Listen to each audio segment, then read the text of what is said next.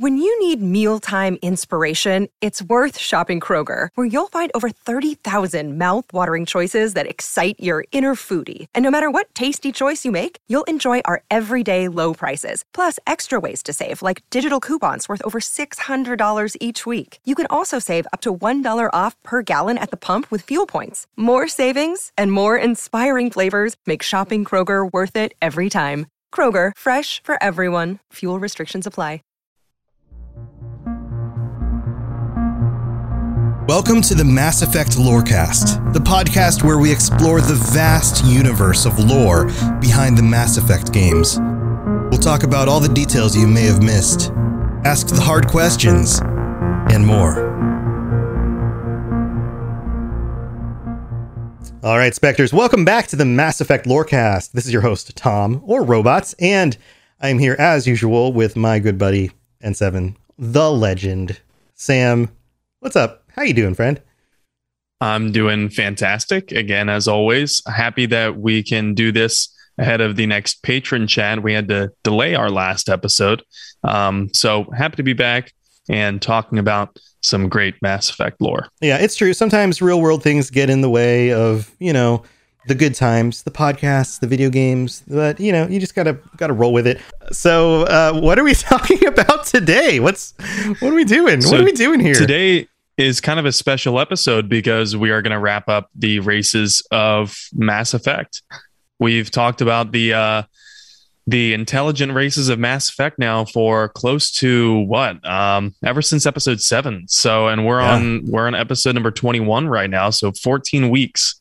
Right. The intelligent races, the lesser but still intelligent races, the very highly intelligent races, everything in between. Hence why we left out humanity. We didn't talk about humanity at all. We have not spoken about humanity. We'll talk more about humanity when we get into the factions, certainly. Yeah. But tonight we are talking about two races from the Andromeda Galaxy who were never seen before. Players jumped into the Helios cluster in MEA. One of them is expressive, spiritual, and generally friendly to the player. And the other is a highly militarized race hell-bent on assimilating everyone in a type of pseudo-religious way. Awesome. They sound cool.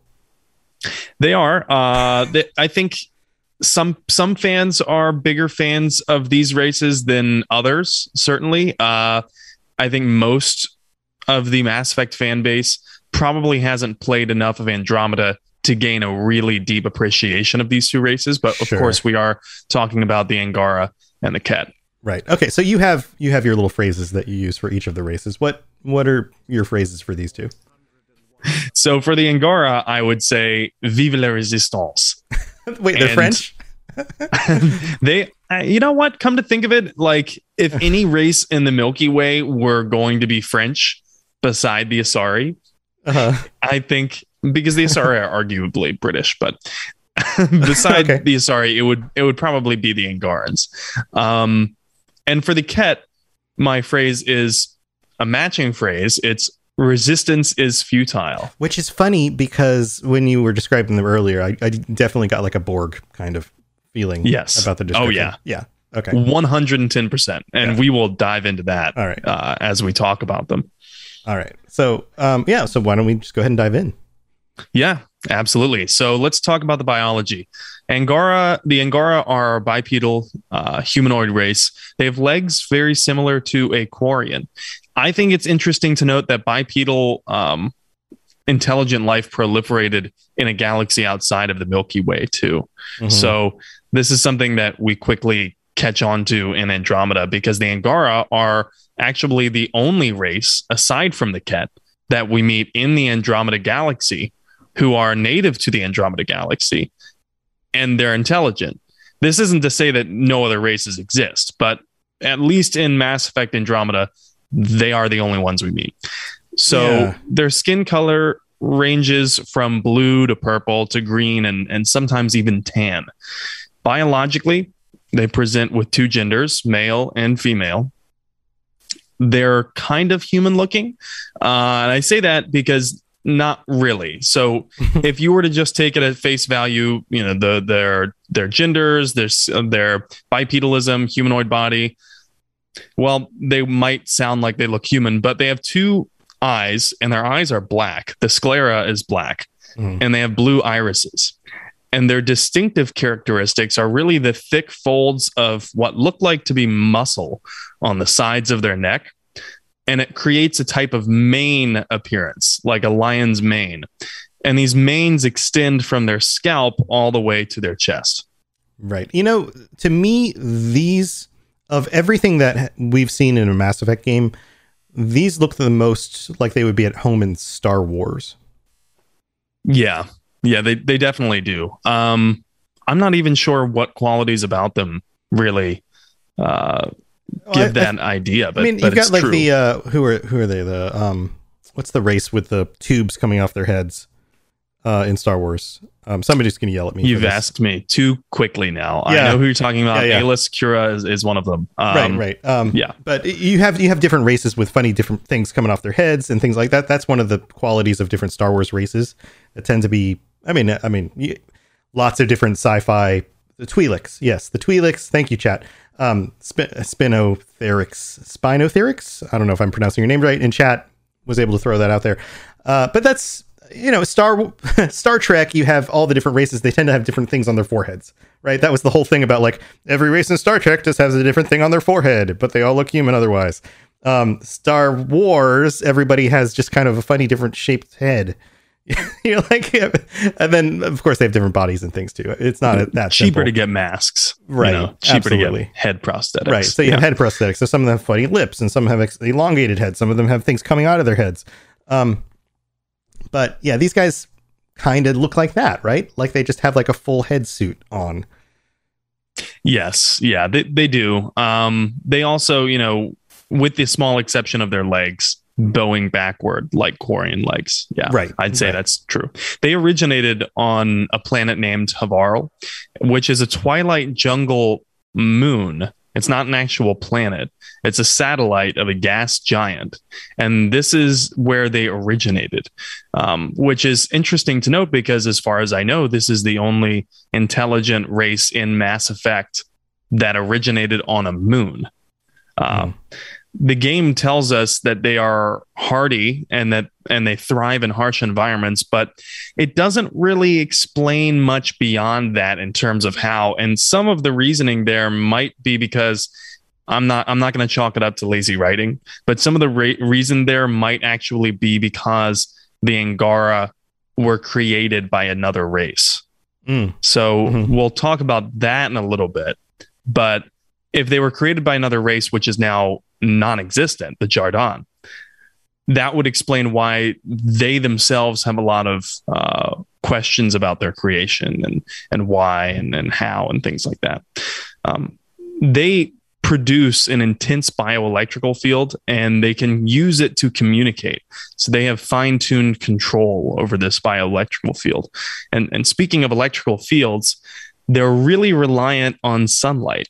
Without the electromagnetic radiation from sunlight, Angara will quote unquote go dark, which makes them generally weak and more easily sick. If it continues, if they don't get sunlight soon, they can enter comas and even die eventually, which is pretty extreme. That is extreme. I mean, humans need sunlight too. We go through like vitamin D deficiencies, but we're not that susceptible. You know, like there's even been studies done that we heal from diseases. So like, we're in the middle of the COVID epidemic, right? Like if you have COVID and you're in a hospital room, keep your blinds open and your windows more. It actually will, in studies, you heal faster from diseases through sunlight exposure, which is kind of interesting. It is interesting that the sunlight would be so key to the evolution of this different race too, in a completely different galaxy. Yeah, but like it's like turned up to 11. Like yes. they need it. Like it's beneficial to us. They need it. It's really interesting that they so desperately need it because they originate on a jungle planet, which is kind of like in an eternal twilight zone. Like it's never too bright on Havarl, I think. Part of that, I guess, could be because of the scourge that is going through the Andromeda Galaxy when the initiative appears there, but I don't think so. I don't think that's why there's a twilight atmosphere there. I wonder personally how this dire need for sunlight would affect their stellar colonization efforts, because you can't really spin too long aboard a ship or in the void of space if you're in such desperate need of that, right? Unless you can synthesize it through other means. Like, what is it specifically about the sunlight that they need? And can you do some sort of, pseudo sunlight source? Yeah, and they actually do. I think it's part of the lore that they can recreate sunlight through different UV lights and things like that. So maybe they would need a specific room aboard their starships with UV lights all surrounding the room, or windows which allow in a certain level of solar radiation without it being fatal. Sure. Maybe they would just work in UV lights around the ship. I'm not sure how that would work, but yeah. I'm sure they would find a way. Some other interesting things to note about the Angara are that they have different taste buds than all of the other species in the Milky Way. So, according to Jal, the Angara squad mate in Mass Effect Andromeda, Milky Way food tastes very bland. And in fact, the Angara are immune to extreme tastes like capsaicin, which is, of course, very spicy. To humans anyway. According to PB, the Asari squad mate in Mass Effect Andromeda, Angaran food smells great, but tastes awful. Well, I guess you have to just have the right taste buds for it. Maybe you can't actually taste the good flavors. So when I was reading this, I was thinking, my first thought was dogs, right? Dogs love strong smelling things. Yeah, that's my joke with my wife, is that like humans, we have like a range of like good to bad, right? And everything in between. Dogs, does it have a smell or flavor? Yes or no? If yes, good. Yeah, it's exactly it. It's weak or strong. Strong, good. That's it. That's all. So maybe Angara are a little bit like dogs in that respect. That they just appreciate very strong flavors, no matter what they are. Yeah, right. But boy, do I have some recommendations for them. They got to try some Malort. If you've never had Malort, it's a type of alcohol. So if you're old enough, go try it and thank me later. That's a joke. You're not going to thank me. You'll throw up. It's awful. But enough about Angara and their tastes. Let's talk about the Kett for the second. I can't even say their name. Who am I? Why am I on this episode? But the Kett are also bipedal with backward bowing legs, similar to the Quarians and the Angara. So interesting link here, but humanoid bodies nonetheless. They're covered in a very hard bone exoskeleton that functions as natural armor, but it also looks like they have an endoskeleton too. So fuck it, 2 skeletons. Why not? Well, okay, so wait. Like a deer has a skeleton, but also can grow antlers that are effectively made out of keratin or whatever, right? Like we have teeth that are part of our skeletal system that come out of our body. Like we grow nails out of our, like they just, it like, to me, it looks like it, you know what it looks like to me? It looks like they are growing, like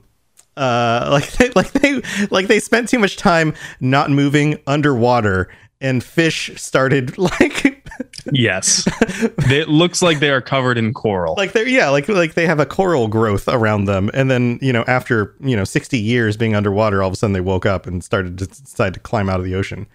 They would look oddly at home on Davy Jones' ship. Yes, very much so. Yeah. I think the seafoam green atmosphere that they got going on with their architecture, their skin, their starships, and everything totally fits that mold too. Yeah. So, new addition to Pirates of the Caribbean, the Cadet. I just did it again. The Cadets. There's very clearly some link to the Angara in the way that the Ket look.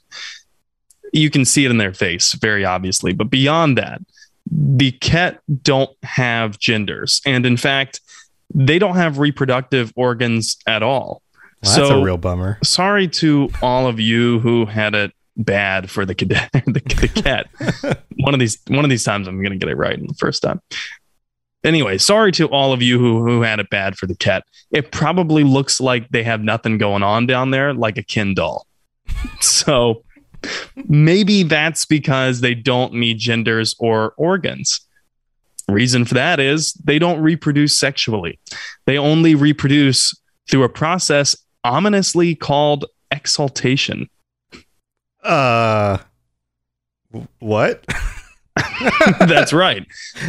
So you remember you mentioned the Borg earlier. This is kind of where it comes into play here. So exaltation is the name that the Ket give to assimilating other races' genetic material into their own. The Ket began adding beneficial genes from other species into their own genome to chase genetic perfection, or what they call harmonization. Oh, this is like the really creepy dude at the bar who's like hitting on you and is like, hey baby, we should make an awesome next generation because we both have perfect genetics. Like, why don't you take your eugenics somewhere fucking else? I don't know. Sounds like a religious experience. This sounds like, hey baby, why don't you come over to my place? Because I'm going to show you heaven. Like, yeah, why don't you come get exalted? Yeah. Ugh. Now, okay. The first three Mass Effect games, we know that I obviously haven't played them nearly as much as you have, but I'm familiar with a lot of that stuff. This one, Andromeda, I bounced right off of. I was like, I played about an hour, and I was like, I don't know if I can be middle schoolers through an entire game, and I just haven't had the time to jump back in. So all of this stuff is absolutely brand new to me. And we're going to get a review where somebody's like, why is that guy even on the show? But it's kind of fun to be the guy who asks you the questions about exaltation. So is this like a religious thing for them? It very much is. Okay. So it makes sense. It's definitely a a ritual. Okay. Got it. And the facilities that they build for quote unquote ascending races into becoming a Ket are considered holy ground, like a temple. So they've been doing this so long and to so many different races that they eventually said, screw it, and made a serum that can just turn any other alien into a Ket. Wow. Yeah, creepy, very Borg-like, like you said earlier. Even things and also, from other galaxies that they've never seen before. Yeah. I mean, they can do it to anyone, I think. At least they've done it to the Angara, which we have proof of. They've done it to a Krogan in Mass Effect Andromeda. Mm-hmm. So they had obviously never came into contact with a Krogan before the Andromeda Initiative arrived there. Sure. And yet the serum works on a Krogan. So I don't see why it shouldn't work on any other race. And, you know, they would kind of make a shitty neighbor, if you ask me. I mean, like, yeah, they want to come over and, like, you know, get with your stuff in a religious way. They're like, hey, you know, I really appreciate the color of your hair, or I really appreciate how broad your shoulders are. Serum. Now you're a Ket. Okay. Thanks. Yeah. No good. Cool. Thanks, no good. Man. Also, I like your dog, Ket. Yeah, exactly. Your dog is now a Ket dog. You got a Ket pup. And your Ket dog is now completely loyal to me and my cause. So yeah. Except, wait. The one difference there is like, hey, I like the size of your junk. Now a Ket, but no junk. Yeah, exactly. Now there's no junk. Now there's none. They have no junk in the trunk whatsoever. Right, so that can't be. That's the one thing they can't assimilate you for. Is the size of your junk. Yeah, I mean, they must not have any inclinations sexually whatsoever. Yeah, because they don't. You get out of the shower, and then you're like, "Oh, why is there a Ket in my bathroom while I was in the shower?" And then he's like, "What's that for?" And you're like, nothing you need to worry about, buddy." And he's like, I'll tell you when you're older. And he's like, "Can't assimilate that. Never mind." And then he leaves. And you're like, "Okay, thanks." And you know, it's like kind of an interesting conundrum because it's like, how did they create a race? How did Mass Effect writers create a race in which they don't reproduce at all sexually. Like, how is this race even alive now? Well, it must have been manufactured. Right. And the best idea that Andromeda Initiative researchers have as to why exaltation started is because there was some point in Ket history where their genetics stagnated for some reason, and they could no longer reproduce naturally. Mm-hmm. And that's sexually or asexually. They just couldn't reproduce naturally whatsoever. So this became a type of necessity. And that being said, most, if not all, of Ket biology is now taken from other species. Huh. That's pretty messed up. But I also would imagine that lends itself to a really interesting evolutionary changes over time. Yeah, I mean, they would have the rightful title of melting pot because it's literally melting people's insides and making them Ket. Right, but like, are they carrying forward the genes from the people that they're, exalting into them? And now if you have the Ket expanding out into the universe and you have diverse groups of them moving apart, then given enough time and distance, Ket in different parts of the universe are going to be very distinctly different from each other in a very short span of time, depending on what other races they're coming into. Interestingly, I think that they predicted this and they counteracted it with the serum, which is why I think the serum is standardized, because the Angara who are injected with the serum appear not to be Angara at all. None of their genetic makeup is Angara anymore. It's all Ket. The internal organs are Ket. Yet they used to be Angara. Weird. So it's interesting because they pick and choose these specific genes that they deem beneficial. And that's the gene pool that they welcome into their new gene pool. Mm-hmm. But they basically throw away everything else. So they're not stealing your dog. I don't know. I mean, if I had a dog, my dog would be pretty awesome, and I feel like a Ket would want my dog, but he's not going to get a hold of my dog, or it's not going to get a hold of my dog because the Ket don't have genders. So, So that being said, almost all of the Ket that we meet in Andromeda are in fact former Angara. Almost all of them, except the upper echelons of Ket leadership that we meet, like the Archon and his lieutenant. While the vast majority of Ket the player meets are quote unquote chosen or quote unquote anointed, all of them at one point were Angara. Mm-hmm. Okay, so if the Ket, now I'm doing it. If the Ket are a militaristic race, then this is basically like a free army. Yeah, that's exactly right. And that's part of the reason that they do it. They've been at war with the Angara for decades now. But let's get more into their history and how that war began after the break. Sounds good. And we've got a bunch of reviews to do. So why don't we do that? Here we go. Message coming in. Patching it through. I am sovereign, and this station is mine. I like the sound of that. Save big money now on new siding from LP SmartSide at Menards. Update and beautify your home with your choice of 13 timeless colors of pre-finished engineered siding. It's durable and includes a Sherwin-Williams factory finish paint warranty that means no painting for years to come. View our entire selection of siding from LP SmartSide today. And don't forget to check out our flyer on Menards.com for all the great deals happening now. Save big money at Menards. Are you into the Cyberpunk tabletop games or excited for Cyberpunk 2077? Are you looking to brush up on the lore, stay up on all the latest news, and talk about the game when it comes out? Check out the Cyberpunk Lorecast, a show from Robots Radio with me, your host, Robots. We'll go over all the details you need to know about the world, characters, and story of Cyberpunk. Available on iTunes, Spotify, Google Play, and anywhere else you get your podcasts. All right, so here we are in the middle of the show, and first and foremost, we have to thank our patrons because you guys are freaking amazing. Thank you to all 36, holy crap, How did we get 36 patrons?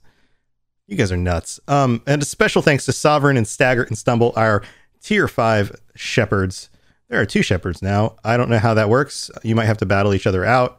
You know, maybe it's like there can only be one true shepherd. I don't know how that works. You cut off the head of the other, you put it on a stake, then you get to be like, I'm the true shepherd. Yeah, I'm the real one. Don't actually murder each other. That would be a bad idea. But thank you to everybody who has supported the show. You guys are the best. We genuinely appreciate all 36 of you. And next week, we will be getting together with our tier 4 and higher patrons to chat with you about Mass Effect. And we'll be dialing in the topic of the show. Actually, this isn't even next week. Normally I say next week because it's a week away. This is on Sunday because we're recording this currently on Thursday. So it's just a few days away at our normal time, 9 p.m. Eastern time, 6 p.m. Pacific on Sunday night. And that is, let's give you an actual day, actual time or date, the 29th. So if you are a tier 4 patron or tier 5 patron or would like to upgrade or sign up to join us, then feel free to do that because we'd love to chat with you. And if you aren't a patron and we've done anything at all to help you get through your day, help you appreciate the game, any of these games more, help you drive to work or do your dishes or get through your workout or, fall asleep at night because our voices are just so soothing, then, please consider checking out patreon.com/Mass Effect Lorecast and tossing us a few bucks and seeing what you can get for it, because we would love to give you some things. And if you have some other ideas of things you guys want, pitch us some ideas. We'd love to give you some more stuff. So we're always happy to, take some things into consideration. So go check that out. And thanks again to all of our patrons. We also have some, 5 reviews. Holy moly. 5 reviews, Sam. We have Big Welch, who writes, great show, 5 stars. Just found this podcast this week and have already binged it. Makes for great listening while I work and helps. Oh, there you go. While I work and helps the day move by faster. Legend and robots banter back and forth is both informative and comedic at times, but not always. Not always, Sam. Sometimes we're not comedic. I know a lot about the Mass Effect universe for hours of playing the games, but still learn new things here. Would love to hear an episode on their thoughts of the original endings versus the extended sometime. That's an interesting idea. Easiest 5-star rating I've given. Now back to my calibrations. So that's awesome. Thank you so much, Big Welch. Then we've got some others. I'm going to go to my other screen. We have E1234567890987654321 from the United States of America, who writes, with great enthusiasm, this podcast is great. 5 stars. Great chemistry between hosts. Love the comparisons between the real world and within the universe. On occasion, they might get a little too much into the real world and not enough into the lore, but that's only a minor issue. Glad I found it. Well, sometimes we go off, but it's a podcast. That happens. We've been trying to stick with things a little bit more, haven't we? We've been doing a better job of that, right? Generally. Yeah, we have. I think so. But then again, I'm a little biased on that, so I think I'll defer to the to the crowd on that one. It's usually my fault. I'll take the blame on that. But thank you so much, E, with a bunch of numbers after your name that range from 1 all the way back up and down to 1 again. And we also have one from MPapa24 in the US who writes, great show, 5 stars. I love diving into the lore of Mass Effect. It's great to hear there are others who seem to dive maybe a little too far down the rabbit hole. Oh, believe us, there are people that we know of who dive even further than we do. So, yes. Then thank you for the 5-star review. Then there's Warlord Jojo from the United States who writes, this is my favorite podcast on the Citadel, 5 stars. Found this podcast on Spotify and didn't realize that it was through Robots Radio Network, and I thoroughly enjoyed that Fallout Lorecast, and I am thoroughly enjoying this one. I've been in love with Mass Effect since I played it back in 2008, and I played all of them through, and I do prefer the Destroy ending. Dun, dun, dun. Thank you, Lord Jojo. And yes, this is another one of those Robots Radio podcasts. There's a bunch of them. And we really do appreciate the review. So thank you for that. And one more, Peyton Wells from the US writes, amazing, 5 stars. Found this podcast looking for something Mass Effect related, and I love it.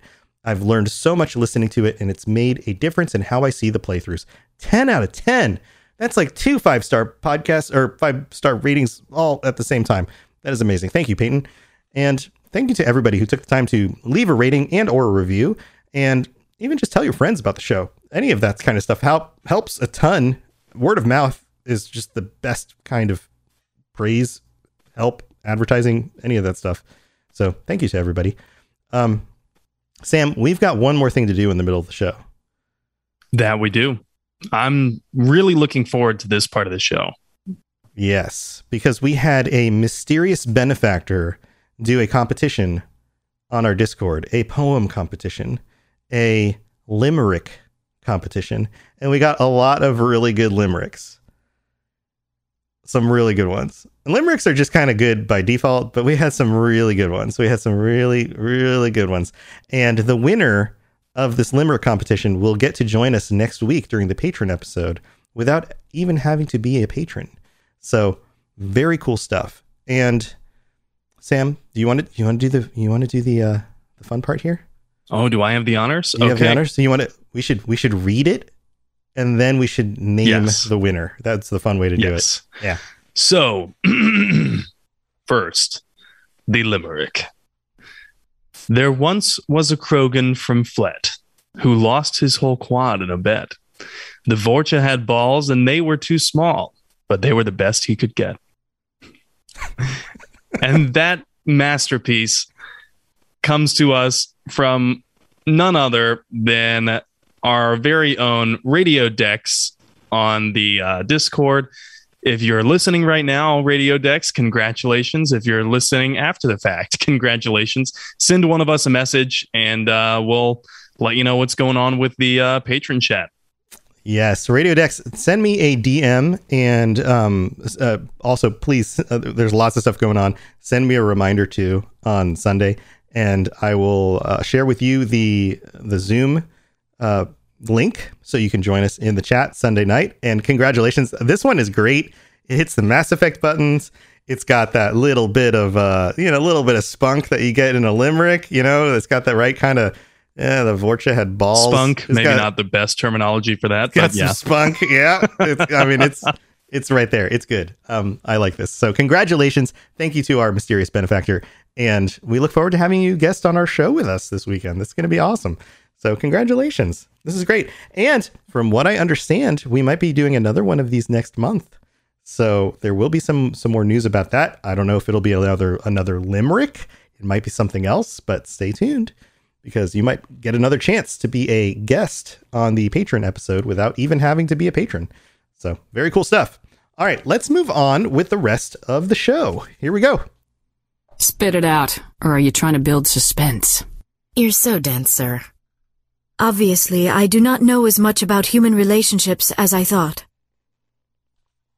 All right. And these were the winners decided by our mysterious benefactor. So this wasn't up to me and Sam. This was totally up to our mysterious contributor. So if you feel like you can beat that limerick next time, if we do another limerick competition, then start, I don't know, sharpening your pencil. I don't know what the phrase is for that, but get going. You're going to have another chance. Refilling the inkwell. Yeah, whatever phrase you want to use. All right, so where were we? So we've got this war, right? The war between the Angora and the Ket. Where did this start? How did this begin? Well, as is evident, I think, by their total disregard for the welfare of anything around them, the Ket aren't originally from the Helios cluster. They don't even go here. Do you even traverse the cluster? I can't even come up with a good joke for that. These guys are total tourists. So yeah, they're not from the Helios cluster. And to understand how they got into the conflict with the Angara and why the Angara were so vulnerable to them to start with, we need to backpedal a little bit. So several hundred years before the beginning of Mass Effect Andromeda, which I believe was 2818 of the current era, the Angara were a much more advanced spacefaring race, and they had colonized numerous planets in the Helios cluster. And then the Scourge came along. The Scourge might sound familiar to some of you because it's the dark energy storm in Mass Effect Andromeda, and it ruins electronics. So that's exactly what it does to the Angara. It ruins all of their electronics, and it sends them back to pre-industrial times, severing all contact they had between each of their worlds. Eventually, they rebuilt, and they achieved spaceflight again. But when they reconnected with the Angara from other worlds, they quickly realized they had become very different. Religious beliefs diverged, hundreds of different languages developed, ideas on governance changed. I mean, you name it, right? This is likely the based on the concept of natural selection, evolution, and Darwin's finches. Mm-hmm. Okay. So, you separate two populations long enough, right, and they become different. Like you had just mentioned in regards to the cat earlier. Yeah. Darwin's finches. I mean, that's a good way to put it. It just kind of sounds funny, but yeah. Yeah, like Darwin's Finches is the new Disney movie coming out. Right. Or it sounds like a 90s folk band is what it sounds like. Hey, thanks for coming to the festival. We're Darwin's Finches. Thanks for being here, everybody. This is our new tune called Space Traveler. If you like us, please sign the guest book with Lisa afterward.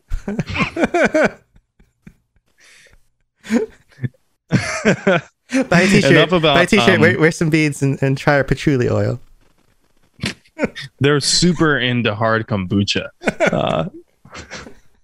which I feel like some of the people around me in Portland might take offense to if they listen to this. Probably. But they're super into hard kombucha here. But this is important. So this whole point about like severing contact between two populations, the two populations then becoming very different. This concept is very important to keep in mind in regards to the Ket's conflict with the Angara, because the Ket exploited these differences on purpose. The Ket invaded the Helios cluster in about 2744, so about 74 years before the Nexus arrives in the Helios cluster. And of course, when the Angara first meet the Ket, they try singing Kumbaya around a campfire, thinking everything will be okay. We've read this really cool band. It's called Darwin's Finches. You guys want to sing along? Their hit song is Kumbaya. They did this really cool cover of Kumbaya. It's nothing like you've heard before, though. It's a totally different rendition. It's totally chill. You're gonna love it. They think that everything's going to be okay when they meet this race of bone coral clad aliens who assimilate ever. They're like, hey, we noticed that none of you have reproductive organs. That's not weird at all. I'm sure we're all going to be friends here, right? By the way, how do you guys create more of yourselves? Dead. But spoiler alert. They're like all like chilling out at the campfire, and they're like, "Oh, cool! Those guys don't have reproductive issues. They're probably totally not chauvinists. They should totally come hang out with us. I bet they're totally chill." Yeah, they don't even have like genders at all. They don't even have genders at all. I bet they're so cool to hang out with. They probably don't. I mean, we don't even have to worry about like pronouns or anything. And the I bet that egalitarianism isn't like even an issue in their society. We're gonna get reviews, and they're gonna be like, "Those guys on that podcast are so anti-liberal." Then we're gonna get yeah. I don't know. Whatever people want to say. Like, we're making Mass Effect jokes right now. If you can't take, if you're gonna take those two seriously, maybe sit this one out. I don't know. I don't know. We've already gone off too far off the side of the lore we're going to get complaints about that too. So, okay, let's just keep going. Definitely. Sorry to those of you who just had to skip 2 minutes of dialogue. But yeah. These jokes are good, guys. These are good jokes. Yeah, these are landing. These are our studio so audience. Good. Come on. Have you ever been to Lilith Fair? The Ket would definitely not be fans of these jokes because they have no sense of humor whatsoever. So they deceive the Angara, and then they offer them gifts of friendship and I imagine physical gifts as well. But then they kidnap the leadership of different Angara worlds who were working on a unified government at the time, and the Angara then become splintered and start infighting.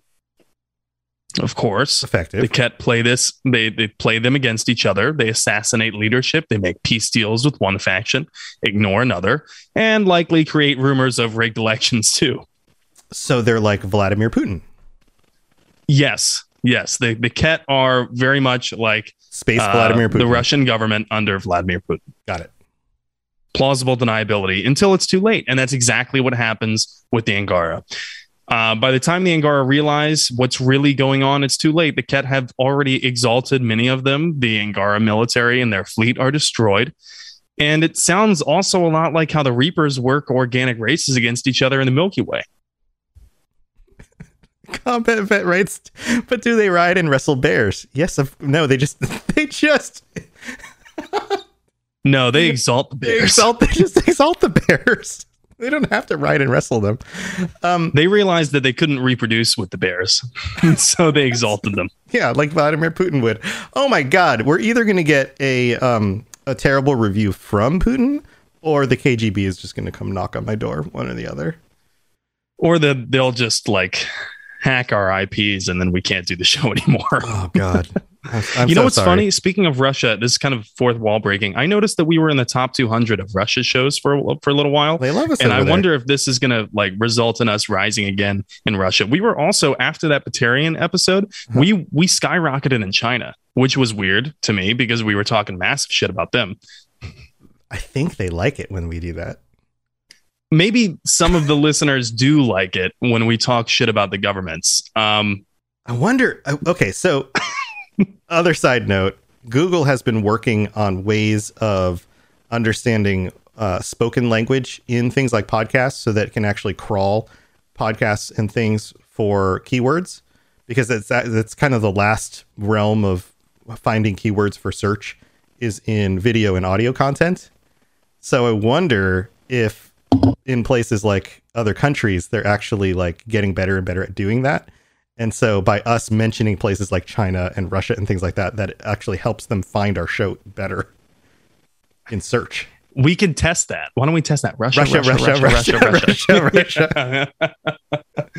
Watch, I'm going to get a Hulu ad Soviet for Union, Russian stuff. Motherland. Yeah. All right. We will talk about the Mass Effect now. Glorious sorry leader. to all Glorious leader. listeners. Sorry, go ahead. Sorry to all listeners who are now disgruntled. After a while, an organized Angaran resistance takes hold.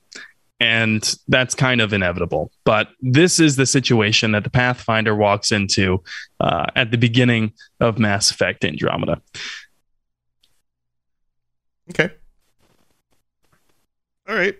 So, sorry, I'm still thinking about Russia. Okay, so let's go back to the beginning of the episode. You said that the Angara were very expressive, and both the Angara and Ket were spiritual and religious, right? Because of the whole like, oh, we're gonna assimilate you. So what do we know about their cultures, though? Yeah, the Angara are known as being forthcoming and free with what they're thinking. Kind of like the opposite of how humans feel about Solarians. I'd guess that the Turians would get along with the Angarans, however, because as we know, the Turians are very disciplined. However, they're straightforward. The Ket, though, also bear some cultural resemblance to the Turians. Ket society is highly militaristic and stratified, to the point where names are used less often than titles. So this doesn't mean that all individualism is gone in their race, though.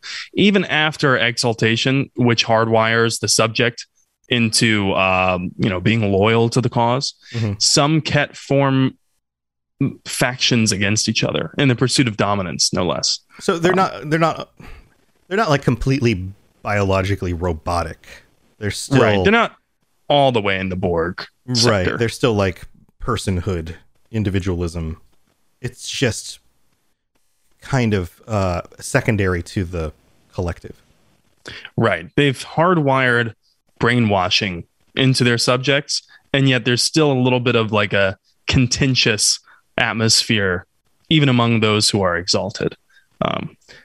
And speaking of factions, it's somewhat surprising to me that the Ket have close to no notable dissidents in their theocratic, eugenic-centric empire. Say that 10 times fast. Theocratic, eugenic-centric empire. I can't even say it twice. It's a mouthful.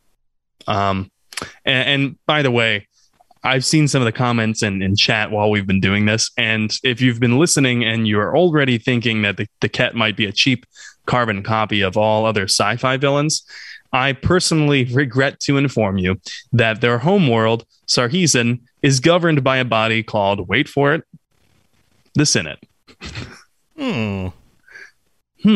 What other sci-fi universes do we know where there's a bad empire governed by the Senate? I mean, none.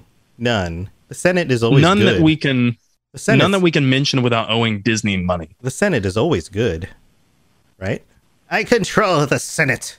I am the Senate. I am the Senate. You gotta shake. You gotta shake your jowls when you say that. A little bit Nixon-like.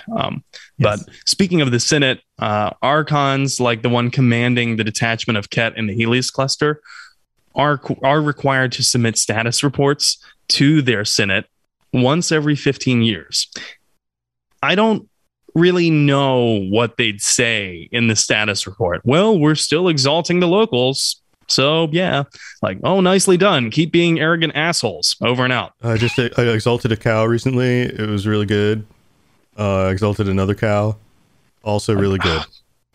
God, please get the Archon to stop talking about his exaltation of the wildlife. Right? Like, why is Larry only exalting wildlife? It's just his thing, man. Just let him exalt the wildlife. We'll do the people. He's just into the wildlife. I don't know. This just in, Senate members have turned a blind eye to exaltation of non-sapient creatures. Larry's just into the wildlife. That's just his thing. Somebody has to do it.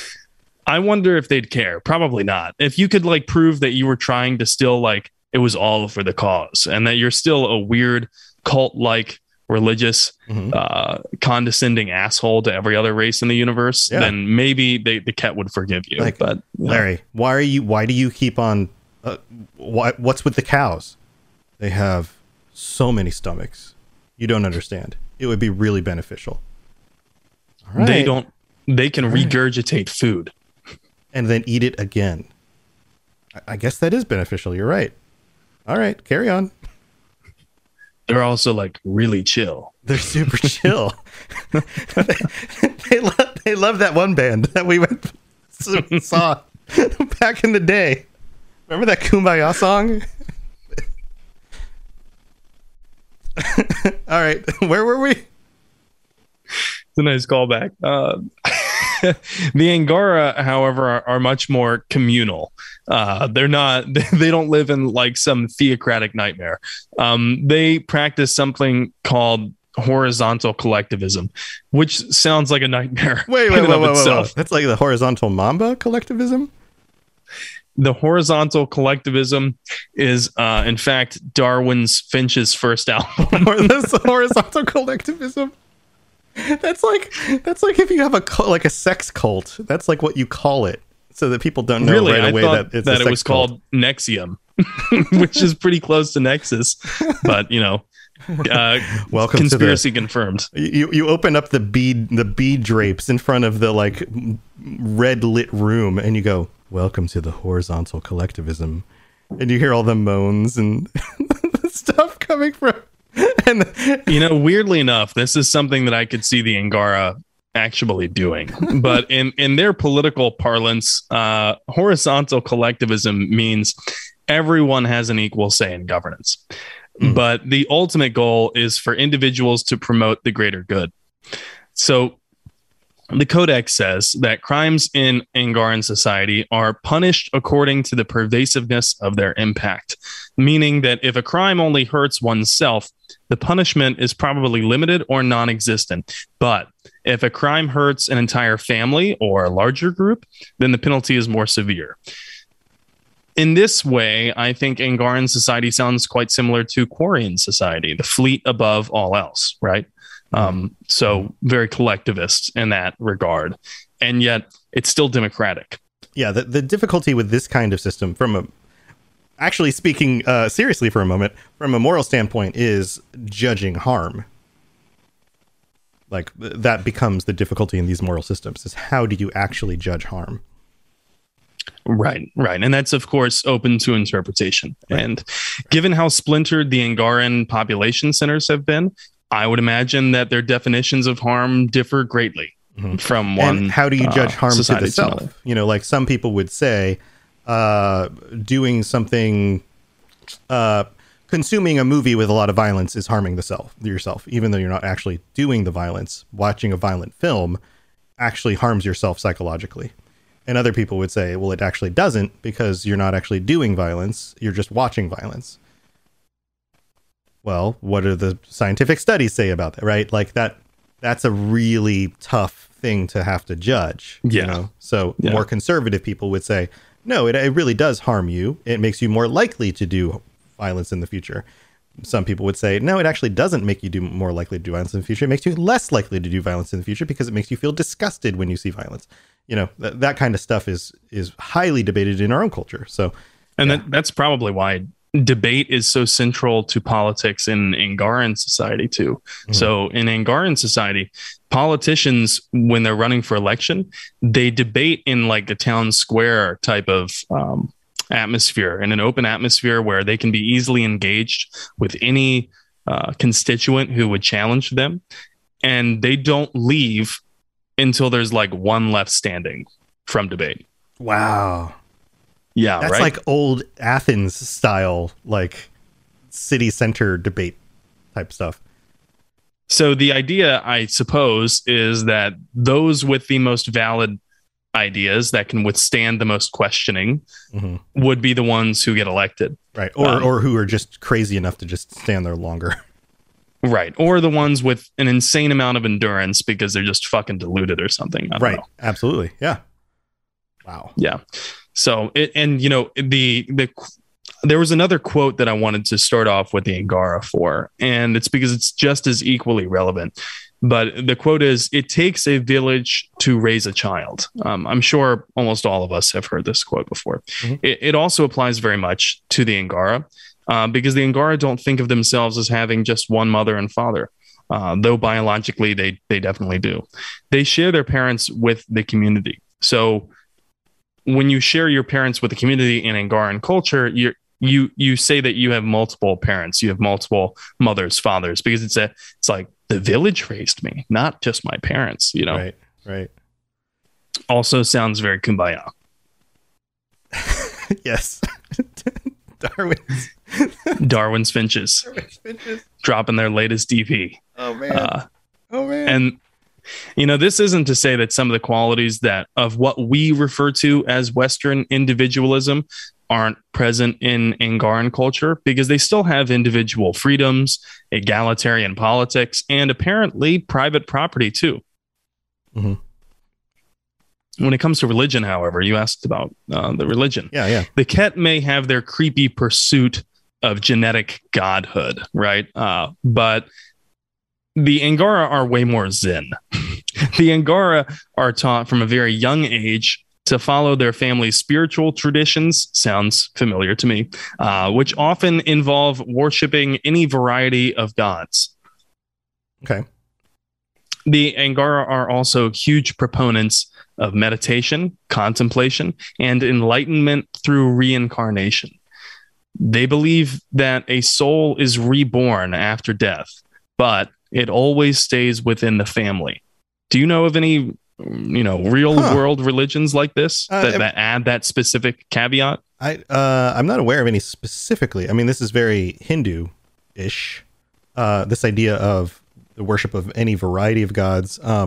Many Hindu believe that just because you might worship a different god than them doesn't mean you're wrong. It also doesn't mean that god does or doesn't exist. And they're not offended by the idea that you would even mention a god that they'd never heard of before. That's fine. They'd just be like, oh, that's cool. You have some other god. That's, if there could be infinite gods, they're okay with that idea. It doesn't matter.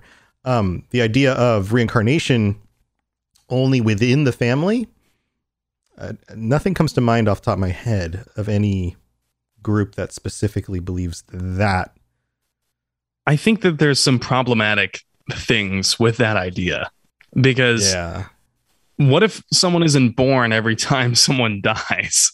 Sure. Yeah. There's like a limited stockpile of potential children. Right. Also, it means that every time you give birth to a children, you're also giving birth to an ancestor. Right. Hi, like, Granddad. Right. Which ancestor am I giving birth to? And how many ancestors is that person also? Like, is this my grandfather and also my great great great grandfather and also my uncle at the same time? Like, is there a backlog of dead people that need to be reborn? These are valid questions, I think. But. Right. Yeah. It's interesting. It's an interesting mix of stuff. However, there probably is a backlog of dead people in Angaran society, because they're typically known to have very large families.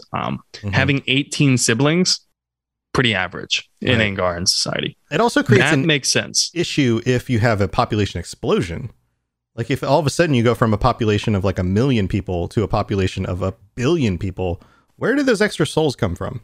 Right. Where are the new souls coming from? You know what? My guess, the cows who liked Darwin's finches. They have ascended. They've moved their way up. They were such good cows. They moved their way up. And now they're granted the chance to become an Angara. Yeah, they've been milking that relationship with the family in order to move their way up. And you know, like, we're poking fun at this idea, but it is a kind of unique idea, I think, in terms of religion, and it makes sense with the Angara specifically because they went through 2 huge events in their history relatively recently. Several hundred years ago, all of their empire just got stricken back to the pre-industrial age, right? So I wonder how many Angara died from that. Probably more than were born, right? They probably saw massive population declines. So maybe that's how this proliferation of a reincarnation within the family existed. I'm not sure. Well, it also brings you comfort. Oftentimes when a society goes through some sort of cataclysmic event, they become more conservative. They tie back to the religious roots, and they find comfort in those kinds of things in order to, kind of pull together and make it through. There is some like a little bit of a hint that the reincarnation is actually happening in Mass Effect Andromeda, because one of the resistance fighters of a different faction in the Angara who you meet, apparently there's some evidence that his claims to being reincarnated are true.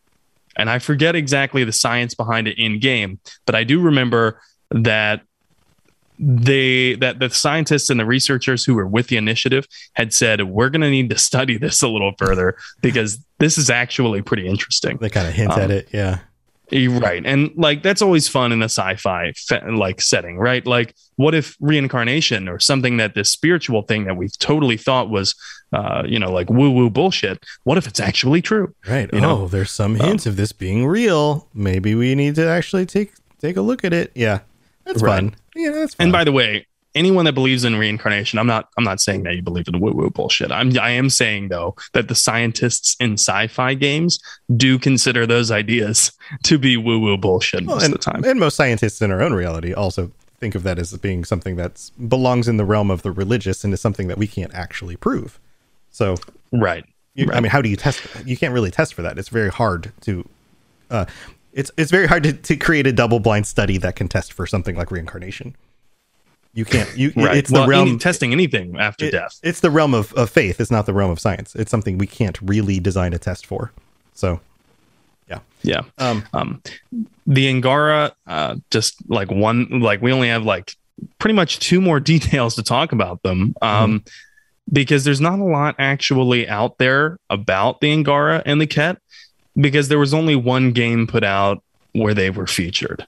And I think if there were more games like the Mass Effect original trilogy, if there were more games, if there was an actual trilogy of Andromeda games, we probably would have more lore to talk about with the Angara. But as it stands, The only thing else that I can really offer our audience is that, most Angara believe that good acts in one's lifetime will help them become more enlightened in the next. The types of acts valued are different across families. Some families revere acts of heroism, some revere acts of compassion more. But that's pretty much it. Well, cool stuff. Yeah, these are interesting. The one thing that really stands out to me about these two races that I think is kind of novel for a new, I don't know. It's the end of a trilogy. It's the beginning of a new thing in the series for Mass Effect, right? And we're getting these new races in a new galaxy far, far away. Is that none of them are set up to be like the sexy one. In a series where you have like sexy aliens, like that was always a thing with Mass Effect, right? Like so many of the character models, so many of the different races were designed to be like the sexy one. And then you have like the badass looking ones. Yeah. And then you have like, the Krogans are clearly the sexy ones. But like, you know what I'm saying? Like they're clearly designed among those, like the sci-fi tropes of like, okay, these are the sexy ones. These are the really badass ones. These are the ugly ones. These are like, you've got kind of some of that going on in the first trilogy. In this one, you don't. You have just like, these guys are weird and funny colors. And these guys look like they were under the sea and either made out of coral or rocks. Yeah. That's kind of it. Although you can romance an Angara in Mass Effect Andromeda, you can do that. Yeah, but they're not particularly attractive looking. Right. Like even when I was role playing in Mass Effect, I was like, no, I'll pass. Thanks though. Yeah, no. But like a lot of the races in the first three were designed to be attractive to humans, by design, from outside the game, from the minds of the designers. Yeah, and I think making the Ket genderless and making them not able to reproduce whatsoever, and therefore taking the entire element of sexuality out of their culture entirely, right? Yeah. Taking that out makes them even less relatable. Yeah. For humans. And like I wanted to mention that the Ket aren't relatable, really. They're not. There's not a lot that's given to them in the game that makes you think this is a race, like a whole race of people. Instead, the player's kind of left with, this is bad guys. Like these are the bad guys. These are the stereotypical bad guys. There's no gray area here. There's no like little itty bitty details that serve to humanize them. Seeing emails from one Ket to another that's like, man, I really miss this mom soup from back home. You know what I mean? Or what's up with Larry? He used to be with my group. He's with your group. Have you noticed this thing with cows? Yeah, exactly. No concern for another Ket. Right. Right. There's really none of that. Yeah. Hey, I just downloaded the Darwin's Finch's new album. I thought maybe you'd want a copy. Here you go. Why? I saw that you read my message. Why didn't you reply? Did I upset you? Did I upset you? And actually, I forgot to mention when we were discussing how the Ket were similar to the Turians, the Ket also have vassal races, like client races. And we know of 3 of them, although they have at least a dozen. And some of these details are really, really cool. So if you've listened to this far, consider it a little reward, because I had never heard of these until researching for this episode. And the 3 races are the Ialan, the Sirinde, and the Thusali. The Ialan, one of the Ket's vassal races, are a race that have been exalted past viable population. So they now have become nomads who document and share knowledge. That's the Ialan.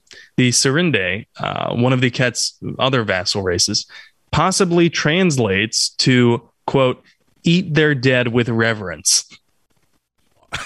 Nice. Whoa. What the fuck? What? They are religious cannibals, apparently, the Sirinde, and have genetically poisoned themselves to stop the exaltation process. And because of the genetic poison that they've done throughout their entire population, they are now too dependent on Ket neuroscience to survive. That's, yeah. opening them up to exploitation, surely. And the Thusali, this is kind of a lame one, to be honest. The Thusali are another one of the vassal races, and they once worshipped the Remnant. The Remnant are the machines who the Jardan left behind to guard their creation, or to guard their buildings, their foundations, their facilities that were repositories of knowledge. Okay. But the Remnant are not sentient, which is why we did not include them on this episode. Right. The Remnant are very clearly just machines. Well, yeah, I liked the idea of going into another galaxy. I feel like there should have been more races, like more stuff, like give me more stuff. It was the little details. I mean, it really was. It was the little details, like the little emails you'd find left behind from one Asari to a Solarian, or the Krogan reciting poetry, love poetry to the Asari. You know what I mean? Yeah. Those little details help to fill out the universe. It's always the little details that make the lore feel real. That make the world feel lived in. And you don't always appreciate that stuff the first playthrough as much as you do when you go back later. And you take your time and you notice that stuff. But even if you don't notice it and take the time to read it, it subconsciously fills the game out and makes it feel more like a real place. Otherwise, it's like walking down. Imagine this. Imagine you were playing a first-person shooter, and you walk down a hallway, and they decided not to decorate the hallway with like pictures on the walls and chairs at the desks and things like that, right? It was just a bunch of boxes. It would still function the same, but if you put in all the stuff in the room, now it actually feels like a place people were at before the monsters showed up, right? Like that actually feels like, oh, there were people here, and then the monsters showed up. Like, are you going to interact with the picture on the desk? Probably not. Are you going to sit in the chair? No. But you're not, it's not interesting to walk down a room full of box shapes. Yeah. You ever go to a buddy's house who maybe just moved into a new apartment and he doesn't have anything that would indicate that anyone actually lives there? Yeah. Yeah. There's something like the human brain goes, this is not a place humans are. Right. This is a little wrong creepy. With this. Yes. This looks like it was set up to look like somewhere, but it's not. Right. But you do the same thing with like story and lore. And there's that like the little signal that goes off in your brain. It's like, this is not a real place. And, I think that this is a trend that games are going toward. The attention to detail was so evident in older games like Morrowind, Oblivion. Mm-hmm. But I noticed it got a little bit away from that in Skyrim. Not too much. Got a little bit away from that. And then, of course, because it's an MMO and it's just not feasible with ESO when it came out, there was so much less of that. But they started adding it back. They really? That's where they've corrected. Yeah, they got that feedback from people, and they've done so much more of that now. In fact, the amount of lore and the amount of extra little storybooks and the other things, the majority of Elder Scrolls. I do the Elder. I just did the Elder Scrolls Lorecast, an hour ago before we did this show tonight. The majority of the Elder Scrolls lore now comes from the Elder Scrolls Online, because that game is now 6 years old. Actually, 7 in development. Well, wow, they've written that much for it, huh? Yeah, I mean, every year they come out with a major expansion at this point. There are, I did this on the quiz show that I'm going to release. I had my co-host Lotus of Doom and then Mythius, who does the Written Uncertain podcast for QuakeCon. We got to do a show. I did a quiz show between the two of them, asked them a bunch of lore and then also game questions. And one of the quiz questions was, how many individual zones are there in Elder Scrolls Online? Like actual gameplay zones that you can go in. Do you have any idea? Any guesses? So like the original game launched with like 4 main zones for each, and then like a final zone for each of the 3 factions. So you could say that there were like 15 zones plus Cyrodiil, which was like the big PvP zone. Are we considering each dungeon to be a zone or no? No, a dungeon isn't, like an actual like open world zone. So you could say that like there were roughly 15, and then starting zones would have been like 18 zones in the original release of the game. So I want to say that there's probably like 30 now. Yeah, there's like 38. Wow. 38 That's crazy. freaking zones in that game. That is huge. It is gigantic. And I know this is neither here nor there for our Mass Effect fans who aren't into Elder Scrolls, but like the sheer amount of lore content, the amount of books that you can read, the little letters that are left on desks, like all of that stuff is just immense. Like there's just tons of that stuff now. So it's way more filled out than it was before. Yeah. Well, I'm really desperately hoping that BioWare does not go the route of MMO, because I don't think that it would work for Mass Effect. I don't know why. Maybe it's because Mass Effect is so centered on the fact that your choices matter. And I think BioWare tried that a little bit with SWTOR, right? With Star Wars, The Old Republic. Sweater. Yeah. Sweater. I like to call it sweater. But I'm not sure if it worked out that well for them. I mean, it was okay for what it was. And some people really loved it and some people didn't. And I think it worked for a time. But the MMO formula has to be different now. If you're going to launch an MMO, it has to be a little bit different. But what people loved about Mass Effect was that original trilogy is up there with the top single player role play through a story, affect the ending, romance a character or 12, whatever, play a game how you want to, affect the story, make it your own role play experiences in a universe that's interesting and feels gigantic. Like that's what you want in a role play game. That's what you want. You want it to feel like it's your experience. And when you talk to somebody else, you can say, oh, that's what happened in your game. Let me tell you about what happened in my game. And you can especially in your first playthrough, I didn't realize that you could do that when that thing happened. That led to this other thing happening in your game. That person can die. I didn't know that. You have those kinds of conversations because your experience feels so canon to you that it feels like that must be the only way that could have happened. Right. Yeah, you're absolutely right. Yeah. And that's what's so magical about that experience. And if they're going to, when they do more of these, that's what they need to capture. And if they don't capture that, then the fan base is going to be sad. I don't know that you can quite capture that with an MMO. An MMO is built for capturing different kinds of things. And that's not what the fan base for Mass Effect really wants. So I agree. You could do a Mass Effect MMO, but it needs to capture different things. And I would still recommend doing a single player Mass Effect experience for the core fan base to give them the things they really want. Yeah, you would have to do both. And you really nailed it there. You said, that each fan needs to feel like their experience was canon. Yeah. And my shepherd is the shepherd, and my shepherd is me. All at the same time. Exactly. Yeah. That's why people loved the original trilogy so much.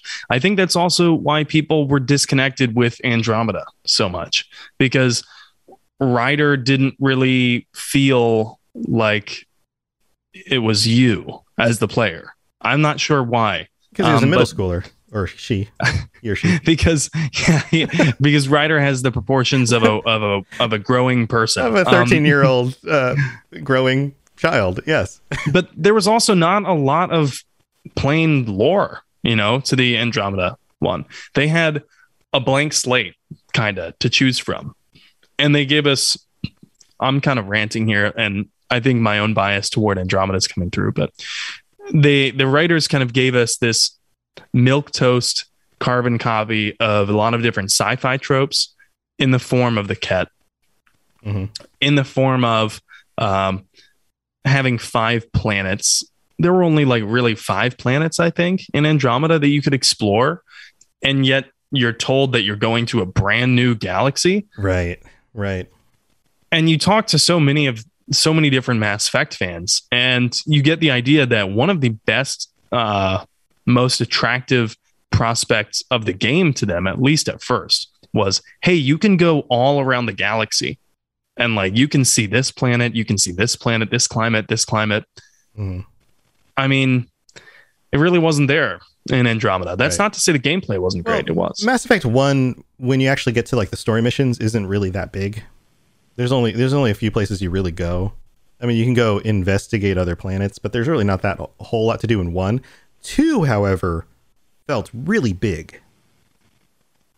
2 was massive. 2 is great, like, especially when you do the companion quests, like, you lose yourself playing through 2 because you go do story missions, you go do companion quests, you go do another story mission, you go do another companion quest, you do a story mission. You just end up all over the galaxy. You're just on multiple different planets all over the place.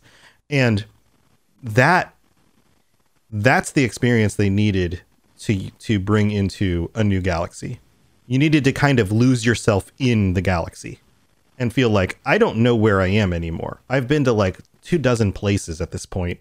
And, now I have to go back to this place. I remember this place now. This was the place that was where this thing happened. Oh, and now this is what's happening here? Oh gosh, that was like 20 hours ago. Holy crap. Okay. Like, you need to lose yourself in that. It needs to feel like a forest of stuff. And it's so shitty because they nailed some parts of Andromeda so well. They did, like the customization of the external vehicle. I forget what it's called, the Nomad, I think. The customization of that, the customization of the weapons, of your character. It was all really awesome, and I loved that RPG element that they really brought back. But it was overshadowed by a lack of, I think, writing. I mean, it looked like that they had diverted more resources to gameplay developers than they did story writers. Yeah. Yeah, and they probably did. And, BioWare has had issues with the changeover and stuff like that during that time. So that's probably what it was. But hopefully they've got that stuff settled and, we'll get something else for Mass Effect 4. And, it doesn't mean that you can't, retool a studio in order to bring the right people on board in order to make a game, because there are a lot of people out there. A studio is only as good as the talent you hire to make the things, right? And there are a lot of great developers out there you could hire to manage a team, to work on a game, and to bring together. And if you put the right people together and you put the budget together, there's no reason you can't build a great game. There are a lot of people out there with the experience and the know-how to do it. You just have to prioritize it and then give them the freedom and the time to do what they do best. Yeah. Yep. Well, I think that's pretty much all we got for this episode. Next week, we got the patron chat, or not even next week. Yeah. Sunday. In a few days. So we look forward to seeing you guys on Sunday. Thanks for tuning in again. Thanks for, hanging out with our silliness and then also the seriousness as well, because we do both. And, you got anything else going on, Sam? Anything else you want to talk about before we go? Well, I was planning to stream some Mass Effect. If not tonight, then maybe tomorrow. And if not tomorrow, then definitely before the patron chat, because I'm still on Mass Effect 3 and I'm trying to get through it. A little part of me is like not wanting to get through it because then it's over, Yeah. And I've always had that kind of dilemma with this game, but I am going to get through it. And then I am going to play Mass Effect Andromeda, and I'm going to stream that one as well. So for any Andromeda fans out there who may have thought, well, Sam's not validating Andromeda lore. No, it's very much canon. So I'm definitely still planning to play it in my playthrough. So of course, N7 the Legend on Twitch, N7 the Legend on Twitter as well. Awesome. Yeah, go check out Sam's streams. You know where to find me, robotsradio.net. Lots of different podcasts, lots of different lore casts about all these different RPG games.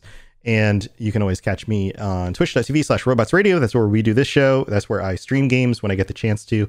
And I've got all sorts of other stuff going on. You can always reach out to me also on Twitter @robots_radio, and let us know what you think about Mass Effect, or just say hi on our Discord. Just look up the Robots Radio Discord. It's also in the show notes.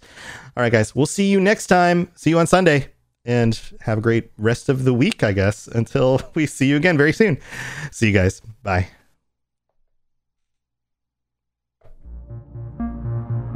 Thanks for tuning in to the Mass Effect Lorecast. We'd love to hear your opinion and thoughts on the lore of Mass Effect. Reach out to us on Twitter @MassEffectCast, or check out the Robots Radio Discord.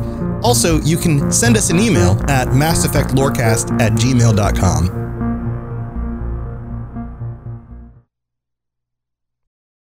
Hey there, my name's Jameson, or Big Cat. And I am Brenna, or Mother Goose. And together, we are the hosts of the DL, Weekly Gaming News. Each week, we bring you the top stories from last week, as well as something you might have missed. Our goal is to start a conversation about what's going on in the world of gaming. And every week, we have a special guest join us in the chat room, where we discuss a different gaming-related topic and learn more about our guests in the 60-second download. And if that isn't enough, we also have Slim Jims. So come and hang out with us every week and join in on the conversation. Good luck and have fun, everybody. And remember, keep your goose loose. Hey, I'm Tom. And I'm Stuart. And we're from the Dungeons & Dragons Lorecast. We talk about all things connected to D&D lore. And we're on the Robots Radio Network. So if you're into Dungeons & Dragons or you're into lore, then come check us out. You can find us on any podcatcher, Apple Podcasts, Spotify, Google Play, wherever you get podcasts. Roll more dice. That's the Dungeons & Dragons Lorecast. When you need mealtime inspiration, it's worth shopping Kroger, where you'll find over 30,000 mouth-watering choices that excite your inner foodie. And no matter what tasty choice you make, you'll enjoy our everyday low prices, plus extra ways to save, like digital coupons worth over $600 each week. You can also save up to $1 off per gallon at the pump with fuel points. More savings and more inspiring flavors make shopping Kroger worth it every time. Kroger, fresh for everyone. Fuel restrictions apply.